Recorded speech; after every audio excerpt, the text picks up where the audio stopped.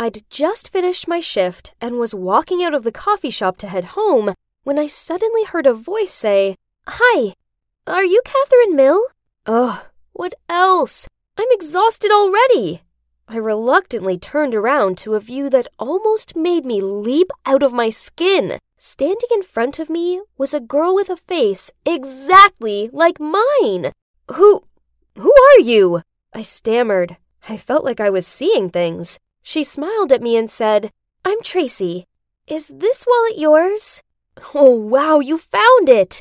"I dropped it at the Seattle Mariners baseball game. I never thought I'd see it again." "That's right. We met there."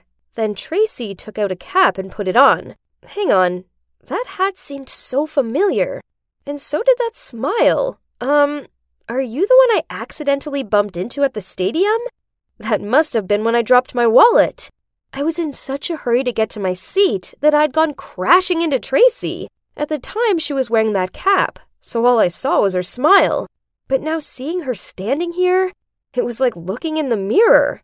I kept staring at her as she said, "Yep, that was me. In fact, I came to find you not just to return your wallet, but because I need a favor. Can we chat for a sec?" Sure. Let's go back inside the cafe." What favor could she possibly want? Well, I was about to find out. "Catherine, I'm just going to say it outright. We have something in common, don't we?" I hesitated to speak up, but I knew exactly what she was talking about. She then continued, "I mean, look at us. You're basically my doppelganger, which brings me to this favor to ask for. Kathy, I was hoping you'd impersonate me. I'll pay you, of course. I'll pay you a lot." Before I could even reply, Tracy handed me an envelope and showed me a photo of some very posh-looking people. "This is my family," she said. Wait, what? Turns out they were royals, or something close to. Her grandfather had been an earl in the UK, and then they'd moved over here to Washington. They're what you'd call an aristocratic family. So, yep, mega wealthy. Must be nice, I thought. However, it was suffocating Tracy, and that all of the duties that came with being from a family of nobility drove her crazy. Plus, one other little problem. She was in love with a guy that her family definitely wouldn't approve of, because he came from a normal family.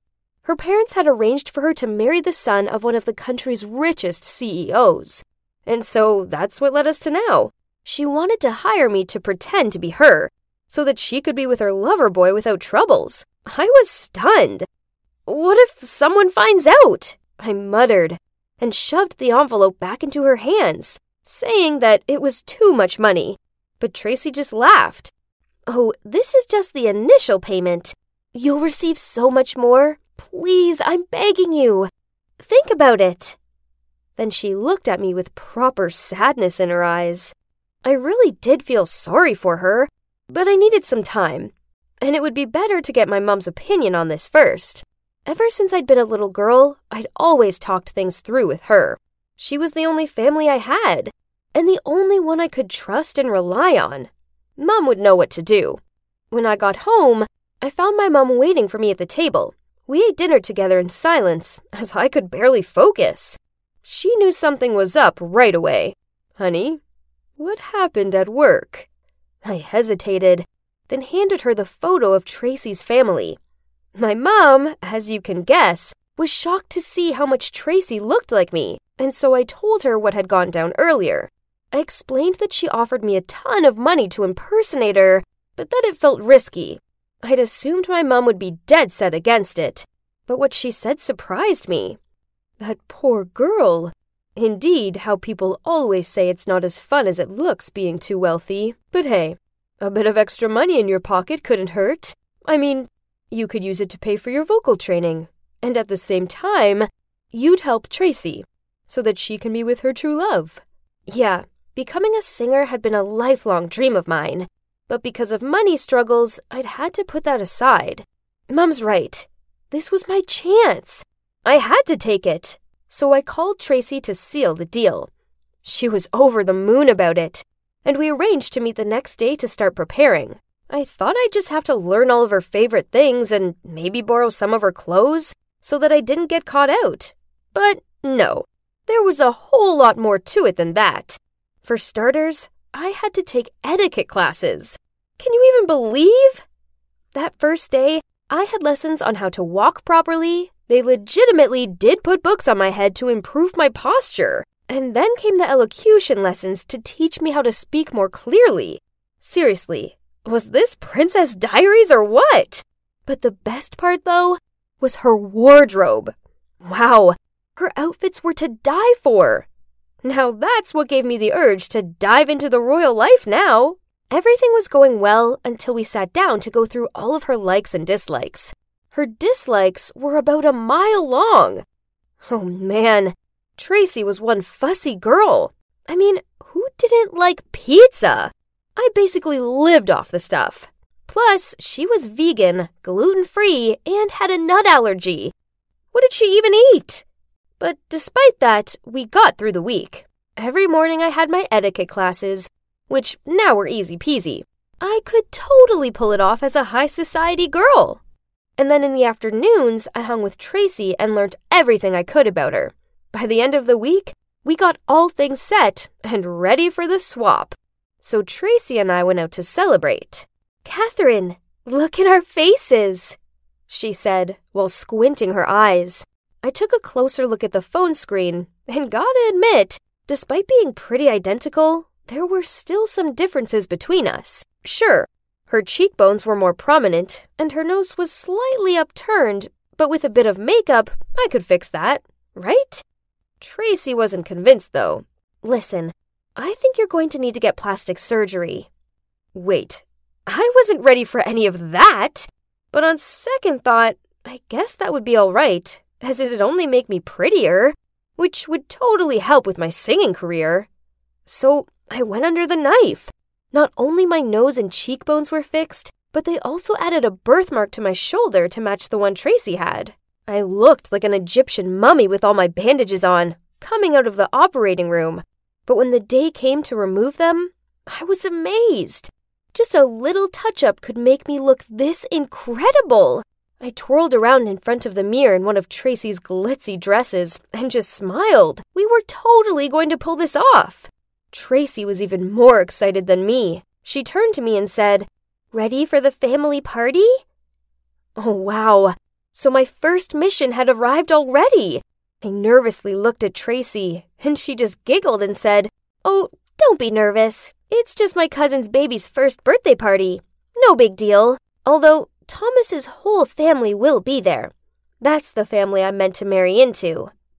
Okay, now I was even more worried. Tracy told me to simply do what I learned in the classes. As for Thomas, she instructed me to just ignore him, as that's what she usually did. He was used to the cold shoulder. Well, the moment I arrived at the party, I was already so overwhelmed. I couldn't believe my eyes. Her cousin's house was basically a palace with butlers and a grand staircase as you entered, just like in the movies. I almost had to pinch myself that I was even there. As I walked in, one of the butlers asked me to follow him through to the banquet hall. A banquet hall? How insane! There were crystal chandeliers hanging from every part of the ceiling, and the room looked like it was literally made from gold. I noticed Tracy's dad standing in the middle of the room with a young couple and a baby.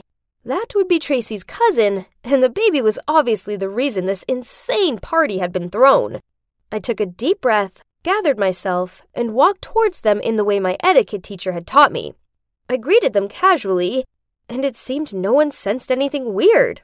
Not even Tracy's dad. However, I was still afraid someone would realize. So I grabbed a glass of wine and went to stand in the corner just to be safe. While I was fiddling with the glass and trying not to make eye contact with anyone, a guy came up to me and clinked my glass. Oh boy! The coolest, most handsome guy ever was standing there grinning at me. I smiled back at him politely, trying not to blush, and then I realized, wasn't he Thomas and Tracy, the happy couple? Suddenly, I heard Tracy's dad from a few feet away, speaking towards us. "You two look exquisite together. Be good to him now, Tracy, won't you? Yep, it's Thomas, the fiancé that Tracy doesn't like at all. Okay, so I need to act cold towards him, otherwise I'll ruin everything for Tracy. But heck, he was just so good looking. I quickly walked away towards the dessert table and started stuffing my face with some almond cookies, anything to distract myself from Thomas.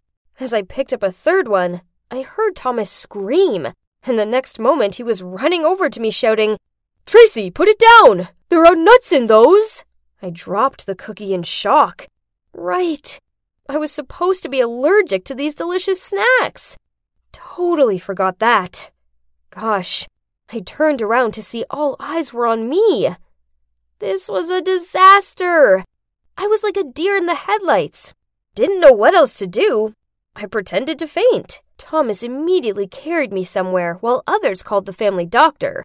I only took a peek when I felt like I was let down on a bed. And wow, even their guest room is gorgeous. Anyway, the doctor did some quick checkup and said I was okay. Well, obviously. Then Thomas rushed over, holding my hand and kept saying, "Thank God you're okay, baby." Really? How come Tracy didn't like him? He was so sweet. He was looking at me so lovingly. Wait, at Tracy, actually. Oh boy, this was getting weird. Guess I have started off this mission on the wrong foot. But having that first incident actually helped me become more careful, so I've been getting better and better at playing Tracy. I was like a secret agent that would be summoned by duty at any sec. Sometimes you'd find me as a princess, other times I'd be waiting tables. My life was getting busier, but much more fun in some senses. Then one day, Tracy suddenly appeared at my door, looking all loved up. How strange it was. Usually she only contacted me over the phone. Then she said, "Kathy, I have a big mission for you."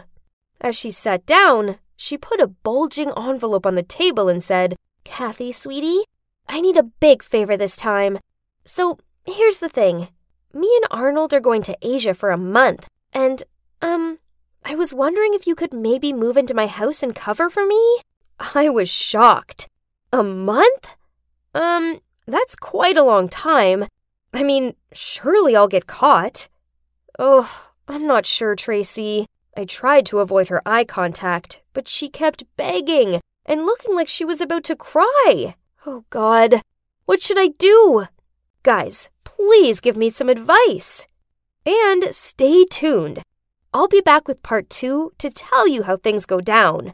Why do I have uneasy feelings about all this?